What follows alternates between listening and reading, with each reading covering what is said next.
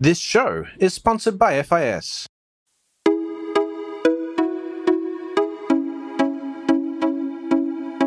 Welcome to Breaking Banks, the #1 global fintech radio show and podcast. I'm Brett King. And I'm Jason Henricks. Every week since 2013, we explore the personalities, startups, innovators, and industry players driving disruption in financial services. From incumbents to unicorns, and from cutting-edge technology to the people using it to help create a more innovative, inclusive, and healthy financial future. I'm JP Nichols, and this is Breaking Banks. Welcome back to Breaking Banks, the world's #1 fintech podcast and radio show. This week, we return to the future with an interview with Zoltan Isfahan. Zoltan, if you don't know, ran for president a couple of times as a transhumanist candidate. This week, Rob Tursek and I from the Futurist podcast dive right into what it means to be a transhumanist, the philosophy and ethics of transhumanism, AI, robotics, and so forth, and what the future world is going to be like. We get real sci-fi, but it's a great episode. Join us for this week on Breaking Banks and the Futurists. Hey, welcome back to The Futurists. I'm Rob Tursek, and I'm with my co-host, Brett King. And what we're interested in is finding out from the people who are thinking about, conceiving, visualizing, and inventing the future. We want to understand exactly what makes them tick, what motivates them to do what they do, and how do they do it. And this week, we've got a superb guest to join us. He is an entrepreneur, a business person who's started and owns many businesses. He's also a transhumanist, a journalist, and a 2-time candidate for president of the United States. I'm so thrilled to have you here, Zoltan Isfahan. Welcome to the Futurists. Woohoo! Thank you so much for having me. Thrilled to have you. Now, you've been all over the place. You just got back to California, right? So tell me about your recent travels. Well, sure. I was in Germany at the To Be Ahead Futurist Congress, speaking on transhumanism at BMW World, which was amazing because BMW World was an amazing place to speak. And then I actually took my mother back to Hungary, who hadn't been there for 20 years, and she escaped with my father, who passed away. In 1968, and literally they were kind of like freedom fighters, had to leave the communist regime. So here it is, the Russians again causing problems. But it was very interesting to take my mother back to Hungary and Budapest and let her see that. So I had a great time traveling around Europe the last few weeks. Excellent. And you just finished a degree at Oxford, right? Well, I'm actually in the middle of the degree at Oxford still. Okay. So yes, thankfully, because I love being there. It's like, once you're there, you just want to be a full-time student forever. I'm doing a master's degree in philosophy with a specialty of ethics.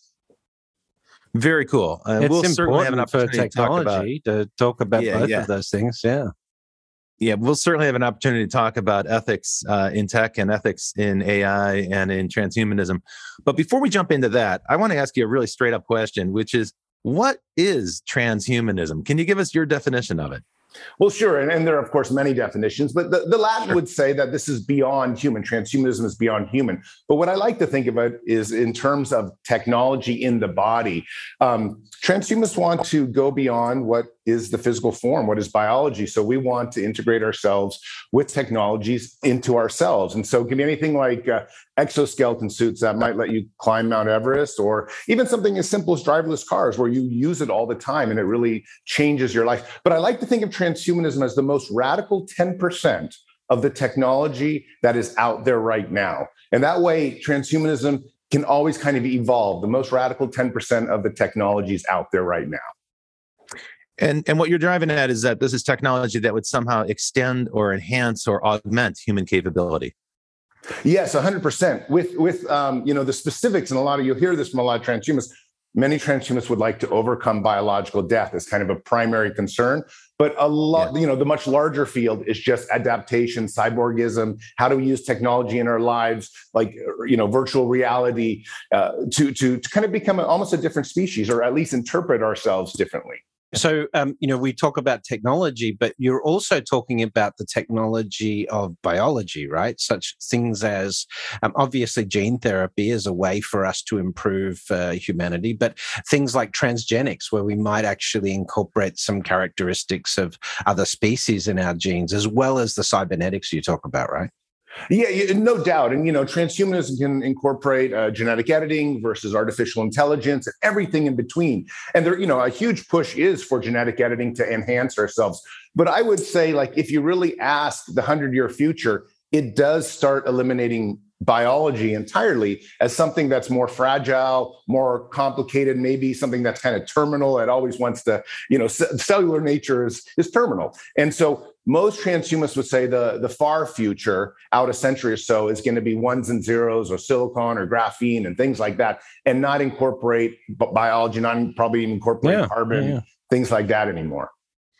So this is what they mean when they say to transport or migrate your consciousness to a non-biological substrate. You're talking about basically transporting my consciousness to a chip like silicon.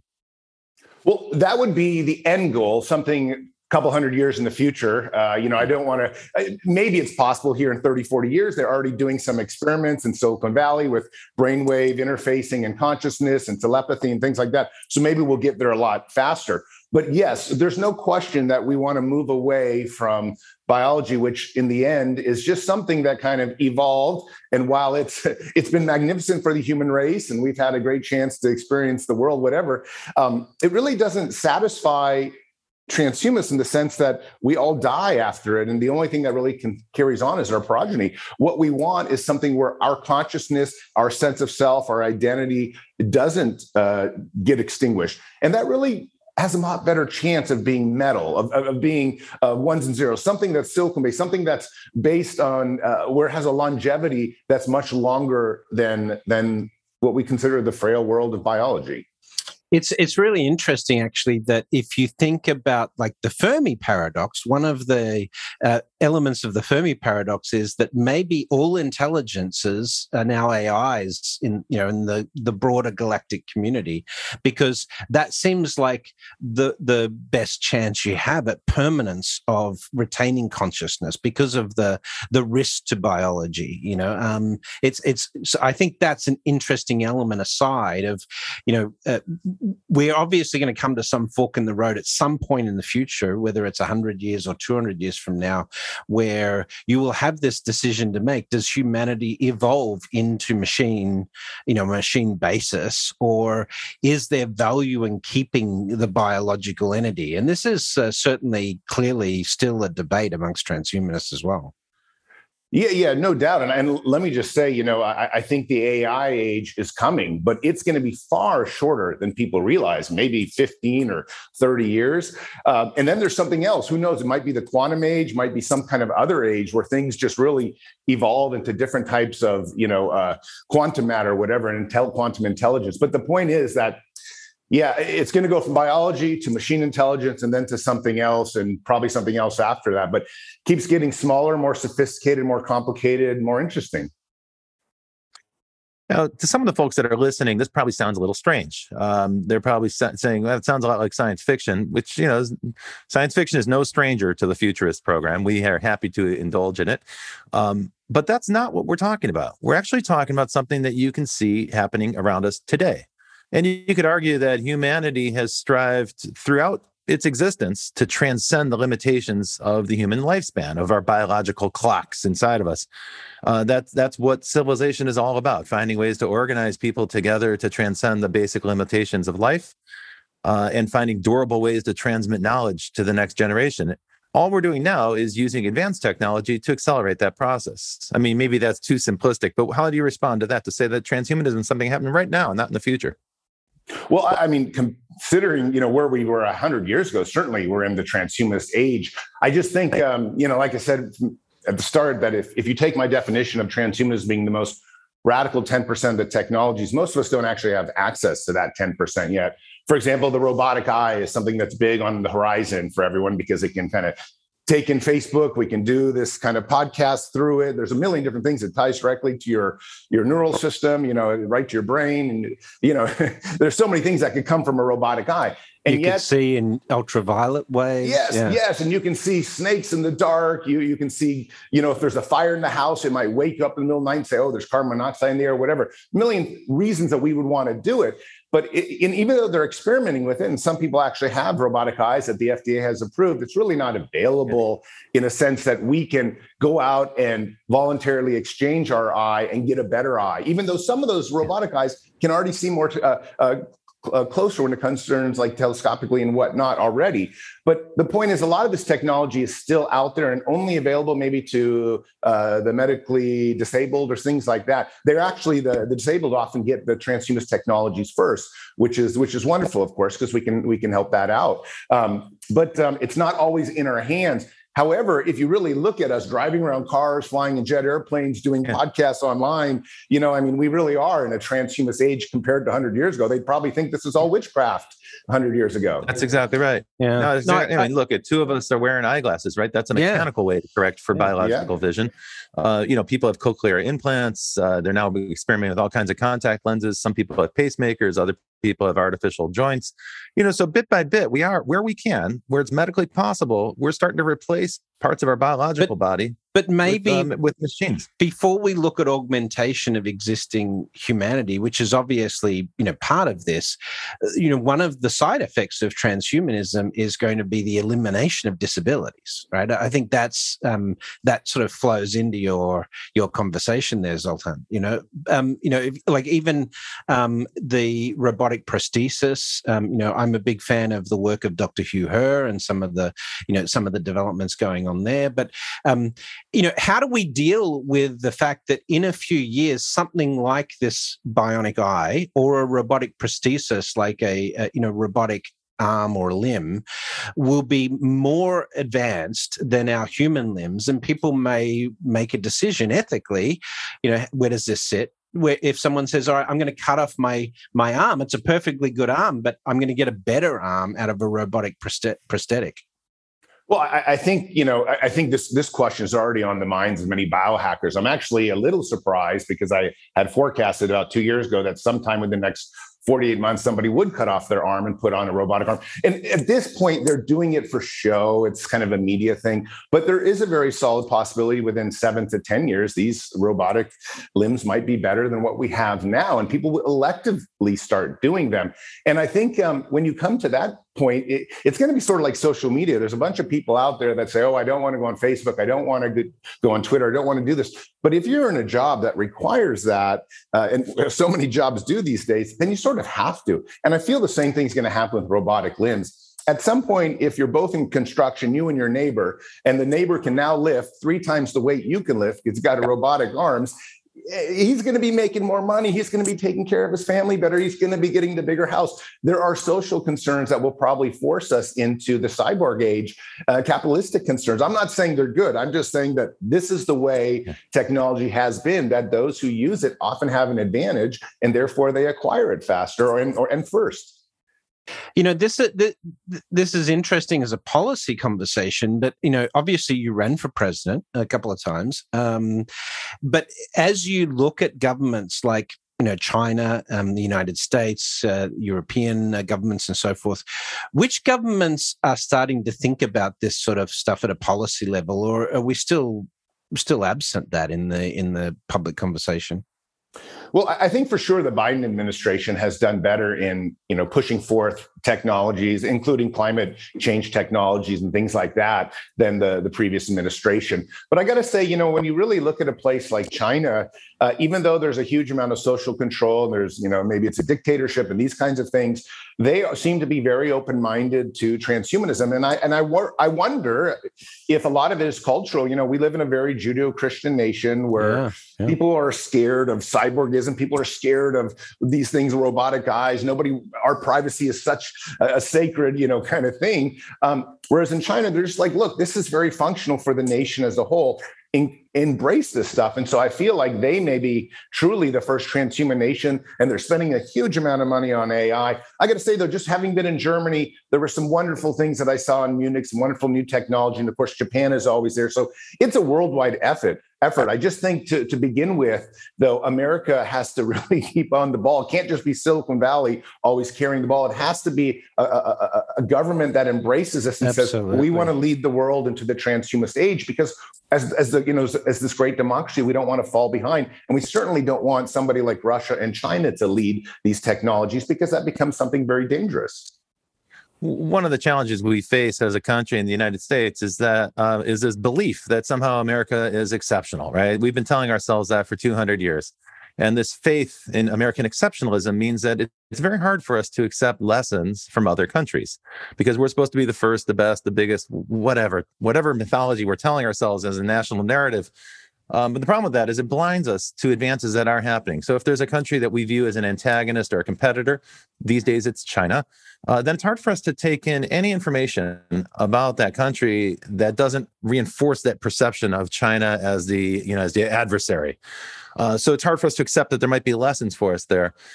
Certainly there's plenty, as you pointed out, to criticize about China.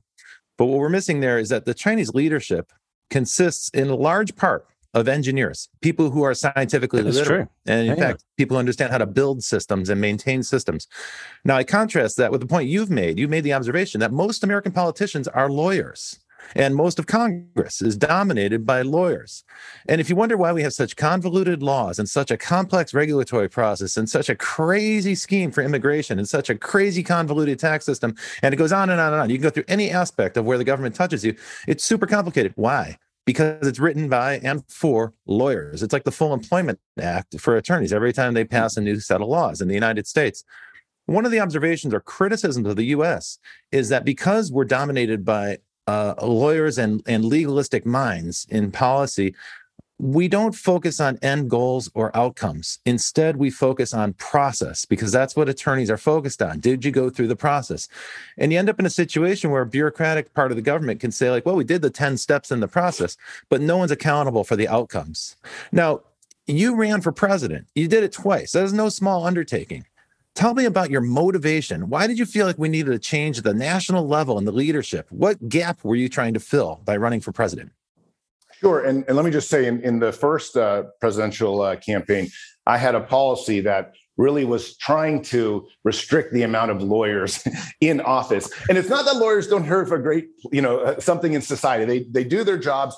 But if you have 40, 50% in Congress running the show, lawyers are designed to stop things. They're designed to look at all the fine details. And when you're trying to run a nation, you can't always just stop things with fine details. Sometimes you just got to get out in front and run with the ball in the open space. And I feel like if we had more doctors, we had more nurses, we had more teachers, we had more contractors, plumbers in office, I bet we'd get a lot more done. And I almost wonder if there should be some kind of law passed, or at least some kind of financial mandate where we support those kinds of careers getting into public office as a way to diversify our government. But, when you run for office, first off, it's takes a huge toll, both on your family and your personal life. And it's a little hard to be on the camera all the time and doing these things. But I think the main reason I ran is because there are no politicians out there talking about the big questions. None of them are addressing genetic editing. None of them are addressing AI. At least they're not addressing it in a very specific way. When you, for example, had the presidential debates, you didn't hear big, giant questions about AI. And, I can tell you— We barely had a conversation on UBI and things like that. Right? Yes. And I can tell you, at Oxford, in the philosophy department, the biggest question right now is artificial intelligence. Wow, what are we going to do in 10, 15, 20 years when these things are maybe as smart as us? Who knows what's going to happen? What are the ethics? Should we go forward? And yet this would be something you would think leaders of our country would be, forming committees, doing this, doing that. And instead, it's just too dangerous of a question, because as soon as you talk about it, you lose voters. They kind of look at them. The voters look at it, at it as they would look at me, which was, Zoltan has some interesting ideas, but he shouldn't be elected. Those are weird questions. Let's talk about taxes or immigration. And yet AI is the most important question. And so is genetic editing, these kinds of questions that we can start the human body. It's sadly, they don't want to talk about it. Well, there's so many implications just to AI, the techno-unemployment angle, all of that. Rob and I often debate that on this show.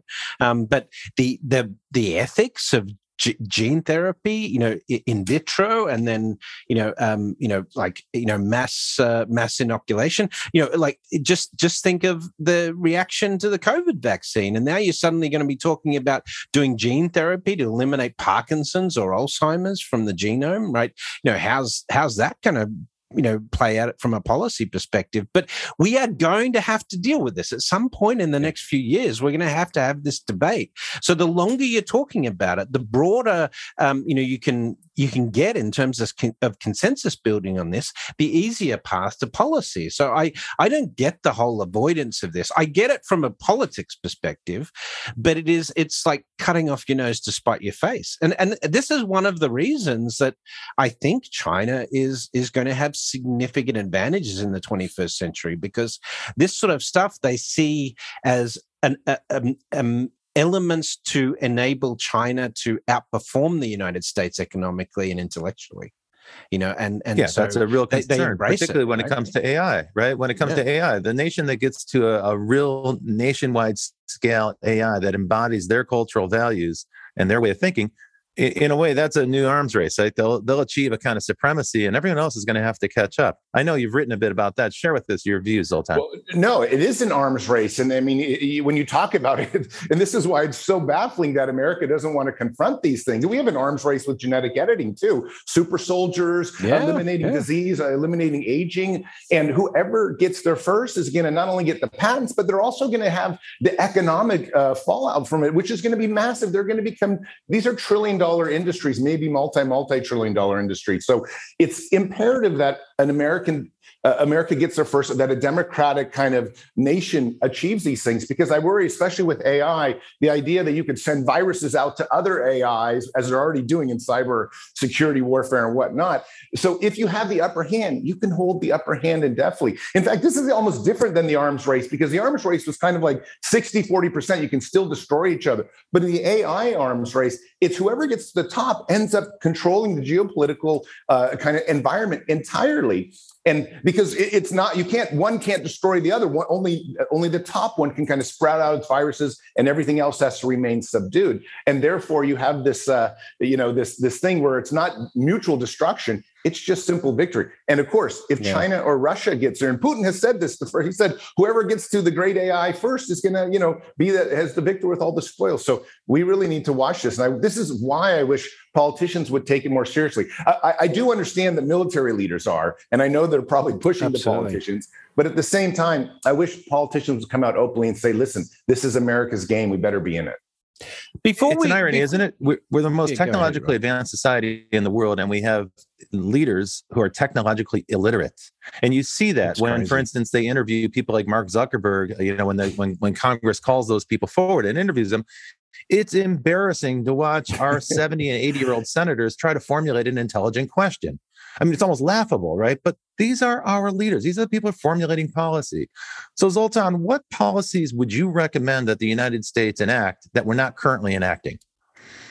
Well, I think the very first policy, and the one I really ran on, was the majority of, I think why my campaign actually did very well, is I had suggested that we reduce the budget for the military and the defense and American defense by 50% and allocate all that money to healthcare and technology and science. So instead of a military industrial complex, let's create a science industrial complex. And that would filter out in so many ways. That would filter out culturally. Everybody would say, okay, we're no longer this, warmongering nation. Now we're a science mongering nation, which is so much better. And I think it's really a matter of budget. 20% of the GDP still remains for defense. And I think, the point of the story is, if you spend that for science, you spend that for healthcare, we can take care of real wars. We have a war against cancer. We have a war against Alzheimer's. We have a war against disease out there that we should be fighting. And we could win if we put the resources there. So that would be my very first policy, is reduce the budget of the military, take the spare money and put it directly into science, which would definitely help America more than I can think of anything else right now. Well, I can imagine that's going to get a lot of votes. Yeah. The military-industrial complex, right? Zoltan, it's interesting, that you were studying at Oxford. You're studying ethics, but you're also studying philosophy, because I want to get into that after the break in terms of where this takes us philosophically as well. But in the time that you've been in the transhumanist community, what progress have we made here that you can sort of identify, either societally or in terms of policy, that is starting to see real benefit? Well, I think for one thing, since I've been around maybe 10 years in sort of the public light, my novel, The Transhumanist Rager, came out, and that sort of pushed me to this publicity, level of publicity. We sort of have been tackling disabilities. They are actually being eliminated to some extent. People are getting better. For example, you had an arm shut off in 2010, the neural systems weren't very functional back then. Now people can get an arm shut off and still start playing the piano with the robotic arm. So you are seeing things like that take place. I think a lot of the technologies are still in their infancy. Genetic editing, we've had a few, like they had the thing in China where they did something with the two daughters and it tried to get rid of HIV. But then the whole world came down with a moratorium and it was kind of like squashed up. I wish we would move forward with some of these ideas, even if there are risks to some individuals, because the broader implications for the public could be massive in terms of saving lives and saving people from death. And so I think in the real world, transhumanism as a community has grown a lot. It's grown as a movement. You hear it all the time, but a lot of the best technologies are still out there. Probably in the next 5 to 15 years, with brain interface,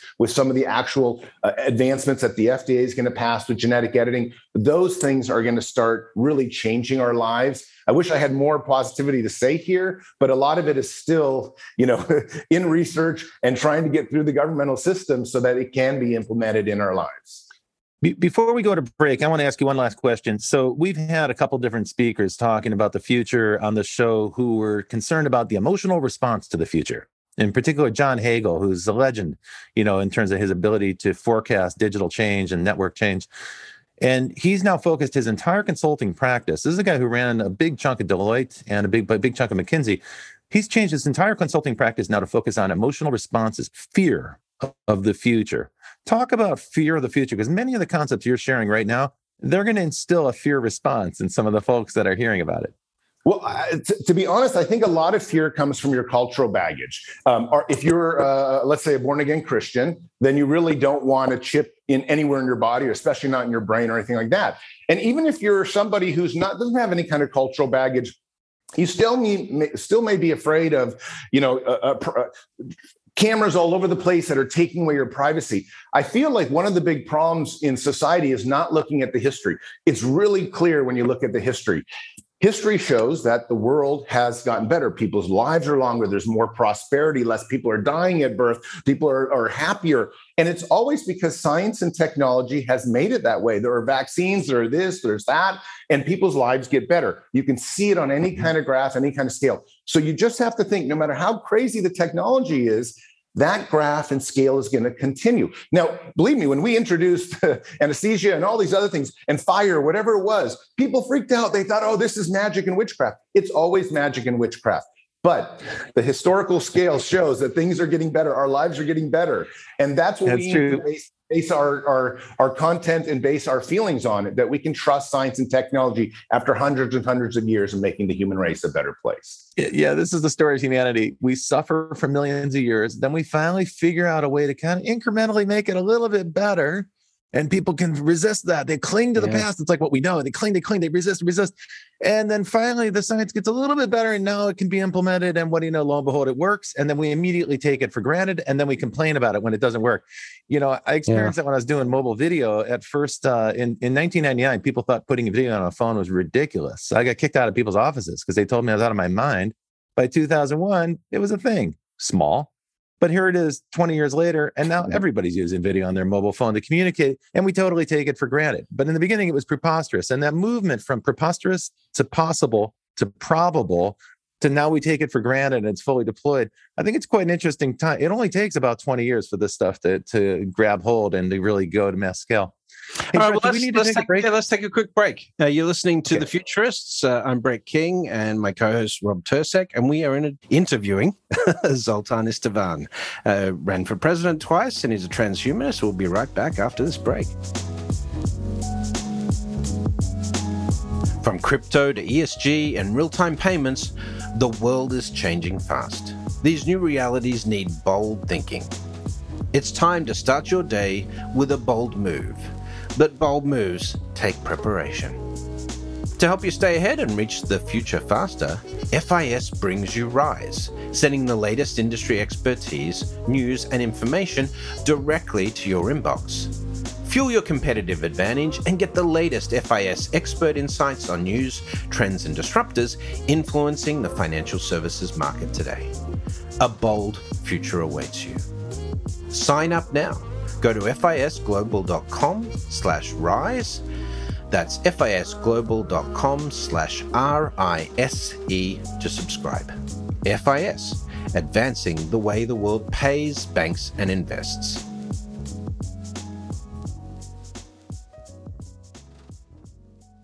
Hey there. Welcome back to The Futurists. I'm Rob Tursek with co-host Brett King, and this week we are interviewing Zoltan Istvan. And Zoltan is a futurist, about as hardcore futurist as you can possibly imagine. One of the main concepts that he has developed, he's got a lot of interesting ideas. If you look at his Wikipedia page, you can read about all of them. But one of the ones I want to bring up is about immortality and transcending the limitations of human life. And the acronym here is TEF, and it stands for teleological egocentric functionalism. So Zoltan, tell us a little bit about the TEF. Sure. Well, TEF is the philosophy that's based in my novel, The Transhumanist Wager. And basically, it's just kind of broken down through the words. Teleological means something that's of design. Egocentric means it's based on the individual. And functionalism means it's rational and reasonable. And so it's almost like a fun version of the scientific method. Basically, except for the difference between maybe the scientific method and this is that TEF inherently believes that there is a design in the universe, not one that's done by God, not one that's necessarily done by any kind of spiritual thing, but it's this design that we are improving. No matter how you look at the universe, things are organizing in a way to get us to a place that's more complex than where we came from. And that place, for many transhumanists, the very first stop is to try to overcome death. And the reason we want to overcome death is because we love life. We think life is great. We don't want to, we just don't want to die. And then it's kind of gone forever. We spent our 80 years here. So TEF's first and kind of foremost thing that it advocates for is really that in this design, in this evolution of humanity into whatever kind of transhuman being we're going to become, we're trying to overcome death biologically so that we can continue this journey of whatever we're going to go into.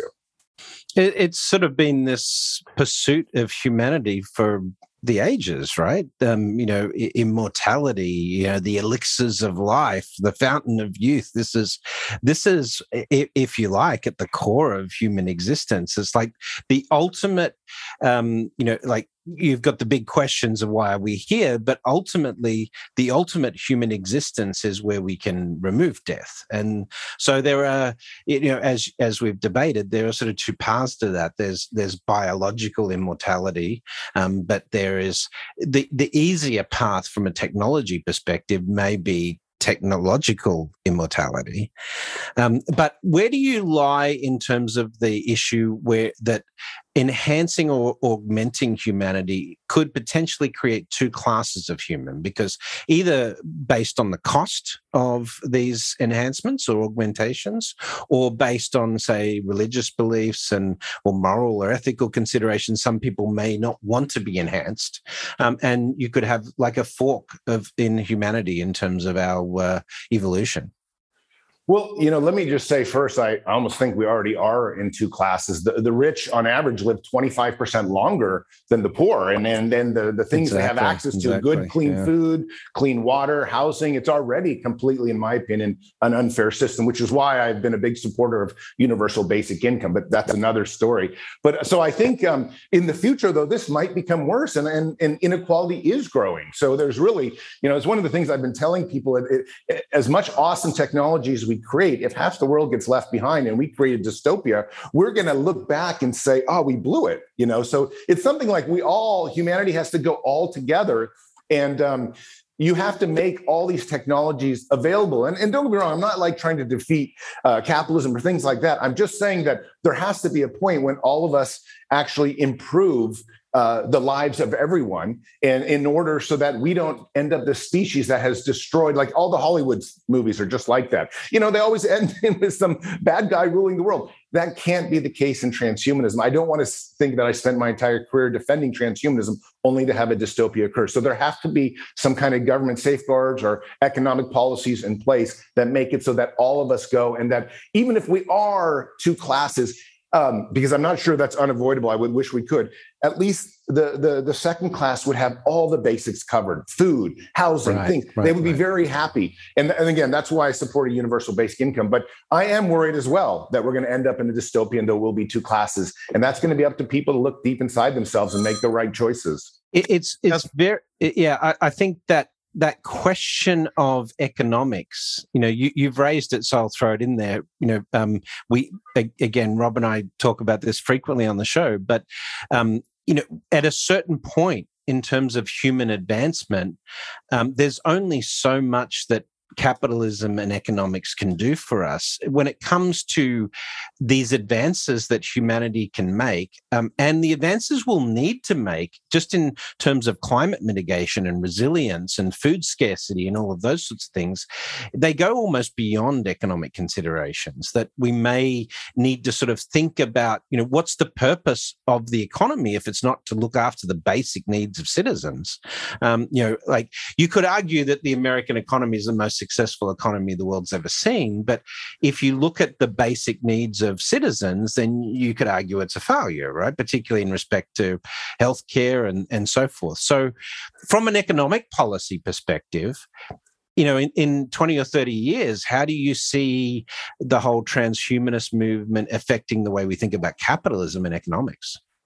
Well, I think at the very core of it is technology improving the world. The more technology we have, the better the world is going to be. And the reason I think that is because it's technology and science that cures the diseases. It's the technology and science that might be able to reverse obesity, which causes people to die early. It's technology and science. I mean, I have friends who are working on splicing their skin with DNA, plant DNA, so that they can go out into the sun and photosynthesize. Maybe there is a cure for the 6,000 kids that are starving to death every day that isn't about growing more food, but actually changing who they are. So I think that the quicker we get to the transhumanist era, the faster we're going to be able to stop suffering worldwide across the world. A lot of it comes from our biology. Now, that's rather grandiose thinking and radical, but in this sense, it's been very conflicting for me because I want to get to the future as quickly as possible. At the same time, in the meantime, I don't want to see all this suffering.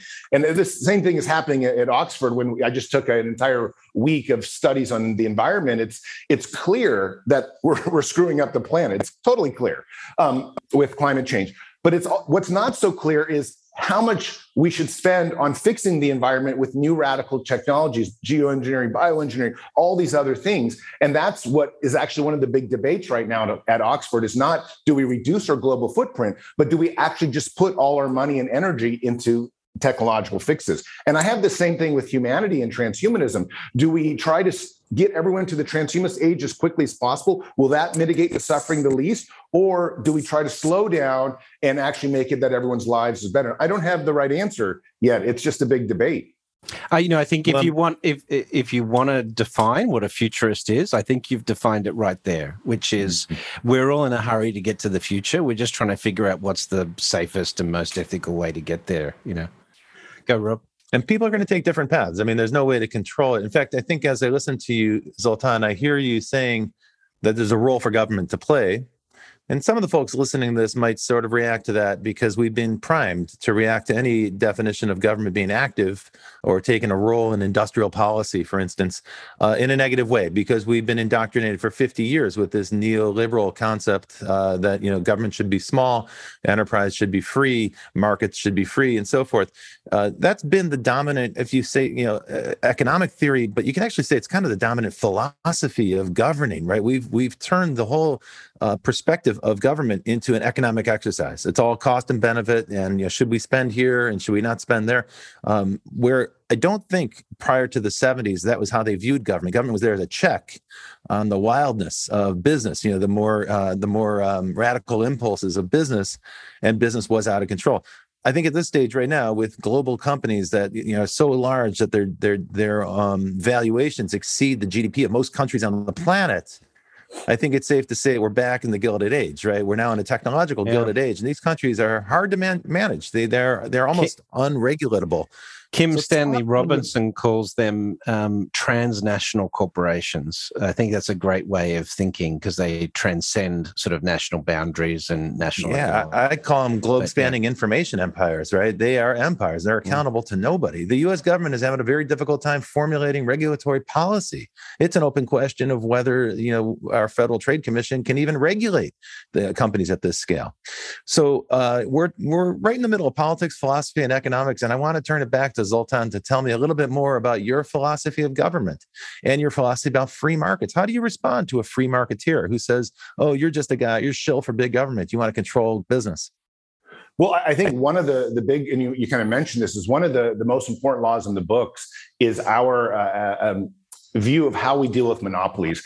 I also agree with you that technology companies have simply become too large, unmanageable, and they just can't even be regulated. And I think maybe what we need is, and this wouldn't, the billionaires don't necessarily have to hate this idea, because in the end of the day, it's not whether they have one giant company, it's a question of whether they have maybe 3 or 4 big companies. But I do think the government should step in with stronger anti-monopolistic practices that would keep companies smaller and keep them more nimble, and let a lot of the startups in Silicon Valley actually have a chance to make it, not necessarily be bought out. And this kind of environment, this kind of playing field would be far better for the average consumer, in my opinion, than these giant monopolies that become so big. They're bigger than countries. And you're right, they can't be regulated anymore. And they have often people at the very top of the chain of command, whether it's Elon Musk or Mark Zuckerberg or whatever, that are just, to my opinion, eccentric and not necessarily doing the best for humanity. I want people at the top that could. They're uninformed about philosophy. They have no knowledge of ethics. They demonstrate no ability to implement ethics in their business or manage that process.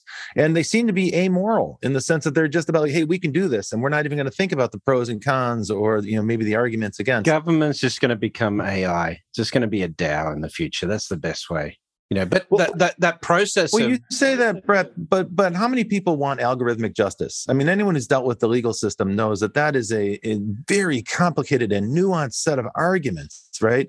There's no AI that can handle a court case right now. Yeah, no, I tend to think that the way to do this is when companies become too big, they just need to be stopped. And people need to say, look, you need to break off into other companies with new leadership. And, as an entrepreneur myself, it's like, yes, that sucks, but I'm still going to be able to make all the money that I want to make. It's just not going to be as easy. And yet for the consumer, that might make all the difference, because instead of one Google, you might have 4 different kinds of search engines who are then competing and making the process better. And who knows, maybe with that kind of competition, the companies might become even bigger and better than they had. It's really just a question of, because I got to be honest, like given how I'm a believer at this point that social media might be akin to something like smoking. I bet in 10, 15 years, we're going to wake up and say, wow, this is actually a sort of a disease, and we need to regulate it on a real way, because it's hurting people's lives. I see my mother who's 75 years old, and she's on Facebook, and she believes what she reads. It wasn't designed, and they know that. And maybe you and I and Brett don't think that way, but there are so many millions of Americans that are being by. And I feel like somebody needs to step in and say, just like they stepped in with smoking, hey, this is bad for you. It's bad for the country. It's causing division. We're on the brink of, sometimes it seems like a civil war. This can't be good. So therefore it needs to be stopped. And I think in that way, this is where a lot of my sort of libertarian inclinations fall apart, because I say, wow, we need someone to step in and make it so that we don't destroy ourselves just so someone else can make $1.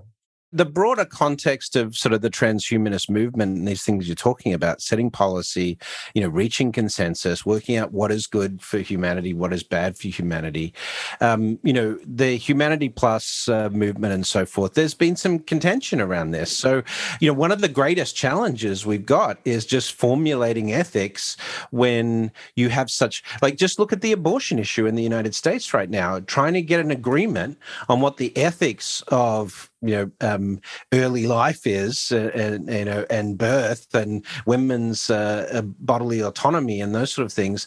Just the ethics of that is a massive minefield. How do we create an ethical, how do we get consensus on ethics when it comes to things like human augmentation, neural chips, all of those sort of things?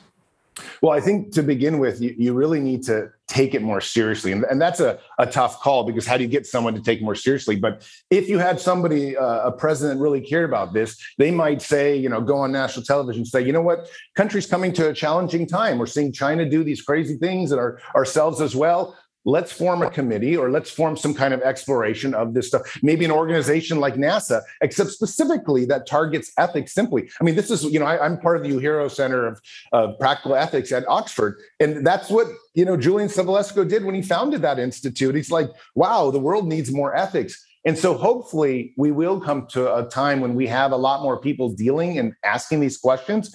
But right now, everything's being so politicized that I kind of feel like a lot of the ethics is getting drowned out. And the field of ethics is just not keeping up with Moore's law, which is kind of the fundamental problem, is technology and science grow far quicker than we can even think about it. We can't do enough podcasts to talk about these issues, because in Silicon Valley, the next generation of chip is already being born, and it changes the dynamics of the conversation we're having today. And that I don't have an answer for. I just know we need more ethicists. Damn straight. So let's talk about the singularity, because where all this leads to, this arms race, this competition, this ever increasing pace of innovation, this all points to some form of superintelligence. Tell me a little bit about your view on the singularity.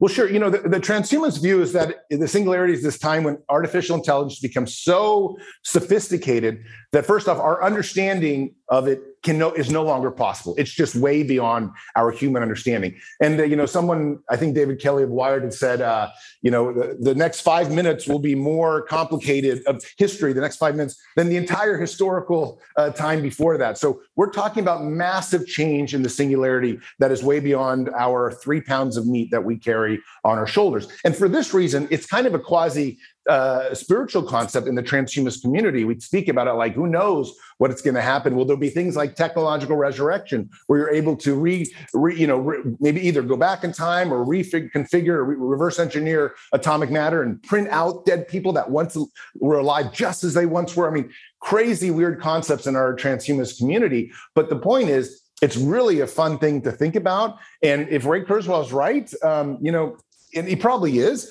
at some point in the next 50 years, we will come to a point when these machines become so sophisticated, artificial intelligence, that they keep growing and they simply leave us behind. And if we're not merged with them, and this is the key about the singularity, if you want to take place in singularity, you're going to have to upload, or at least have a cyborg mind that can keep up with it, because if you can't, then you're going to miss it completely, and it could be happening in the blink of an eye. I like Ian Banks's approach to this in the culture novels. I think that melding of technology and biology and the culture series is what I would like to envisage as the sort of perfect balance between those two worlds. And also, you had those technologically advanced humans, the augmented humans that saw their responsibility of taking care of these other human cultures that were sort of more natural humans as well. But let's get a bit more sci-fi here, Zoltan. We've got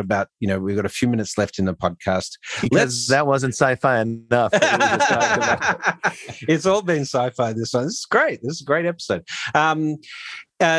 Looking out 30 to 50 years, obviously the ability to download consciousness into a digital construct, to use a digital avatar of ourselves, whether in the metaverse or the meatverse, as others call it, and so forth, all of that. But what technologies or what advancements that humanity is set to make most excite you about the future? What do you think in terms of what individual things or collectively could really change the way we view the human species and sort of our purpose as a species?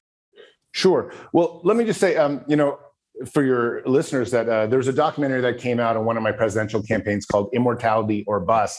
And it juxtaposed this when I was driving a coffin across the country with my father dying at the same time. Here I was trying to spread life extension. My father was dying, and my father died from his 5th heart attack.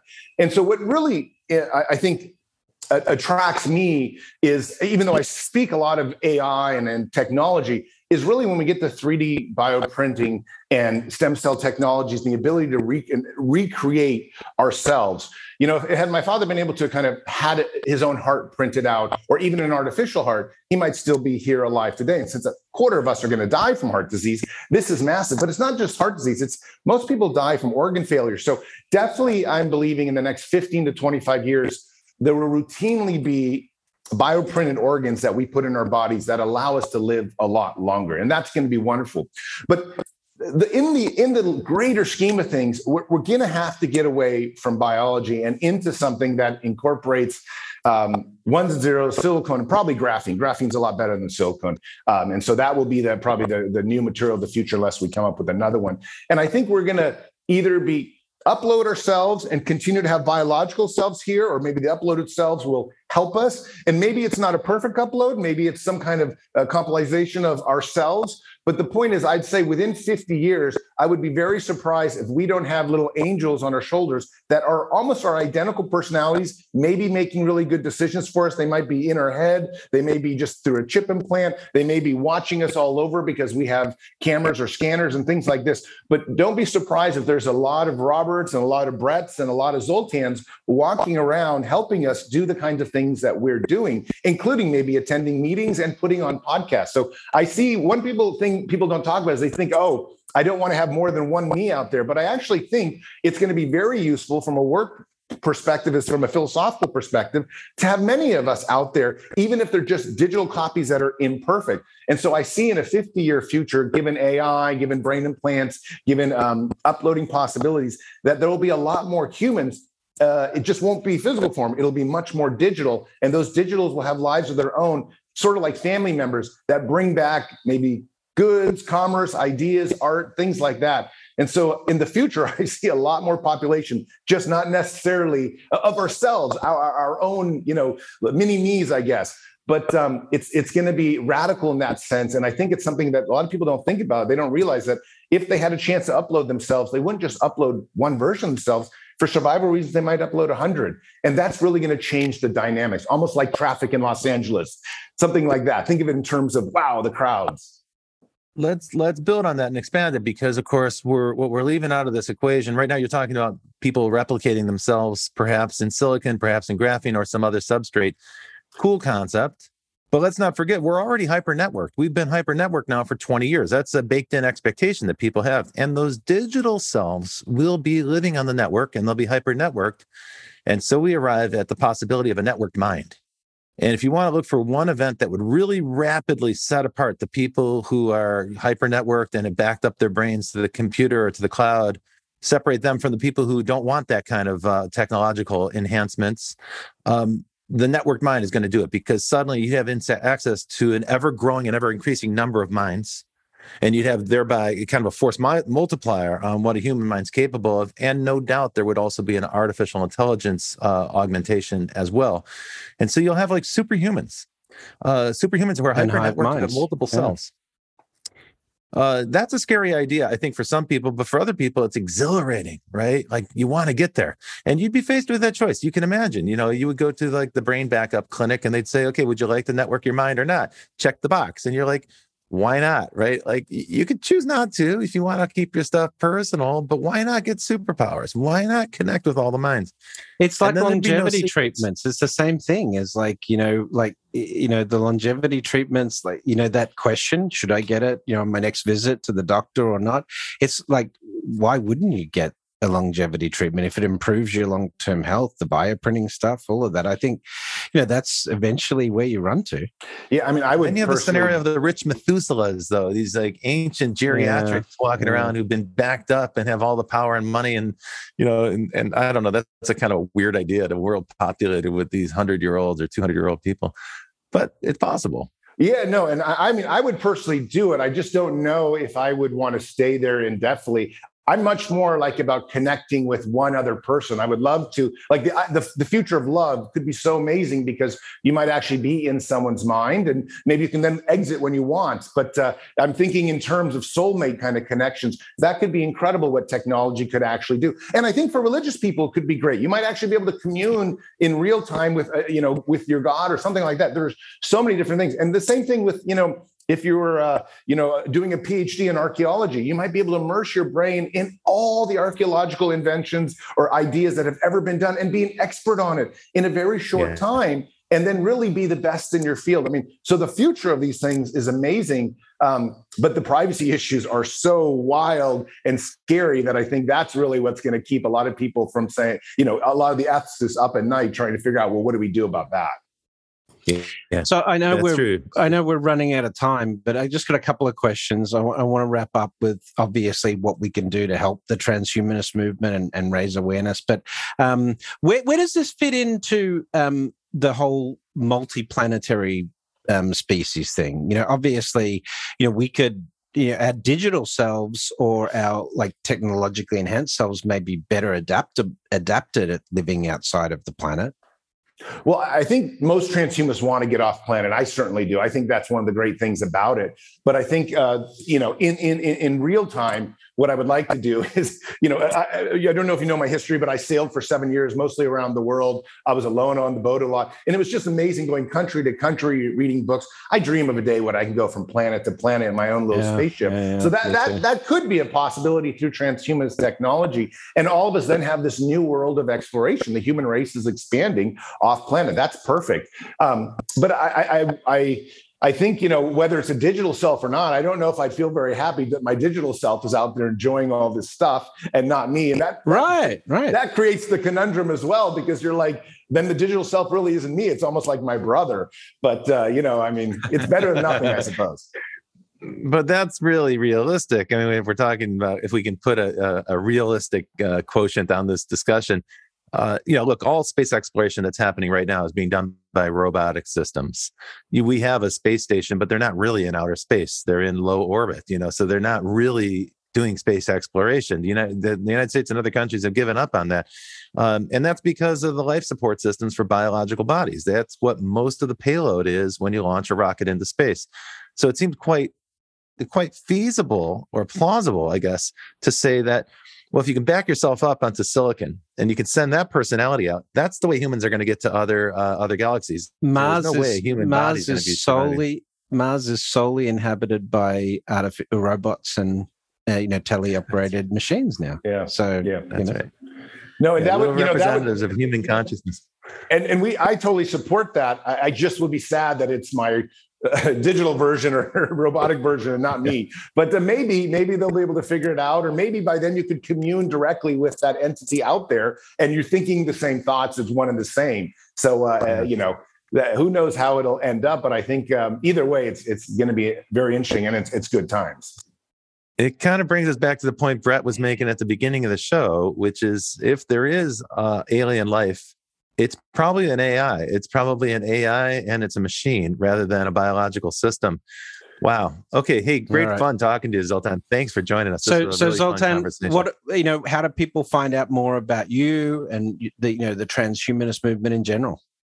Well, with the transhumanist movement, I think it's just best to Google it. There's news that comes out every day, but there's a ton of Facebook groups, maybe 100 on Facebook. So they're all transhumanism with some big groups. And with my work, you can just Google Zoltan Istvan or my website, zoltanistvan.com, or I'm on all social media and I try to post every day something about transhumanism. So I'm there. You can find it. And of course, if your listeners want, just try to, Amazon Prime picked up this documentary, Immortality or Bust, about one of my presidential campaigns, driving a giant coffin across the country. It's a lot of fun. It's very sad because my father dies, but it really gives a good introduction because we travel across the country meeting all the transhumanists.